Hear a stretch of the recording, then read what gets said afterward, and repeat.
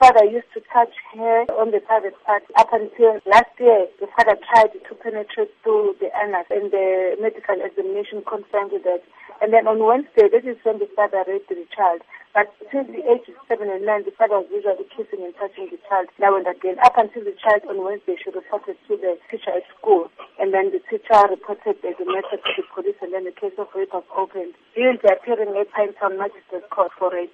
There have been reports that the father allegedly raped his other 2 daughters. Can this be confirmed? At this moment, the child said they're only concerning one rape of this 9-year-old, which started when she was 7 years. What is known about the victim's state of health? The child is taken for a rape case, a new case. There are sessions that the victim attends at the Care Center. There are social workers for counseling, and also they go on that day of the examination. Then after that, they are giving other dates for them for counseling.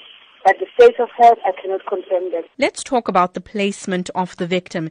Is it known who the child is staying with at this stage? No, I'm not aware. What assistance do police offer victims of rape? Investigation. We do investigation and arrest the suspect. What is then your advice to rape victims? They must report the matter, the cases. Even if it's an old case, they must not wait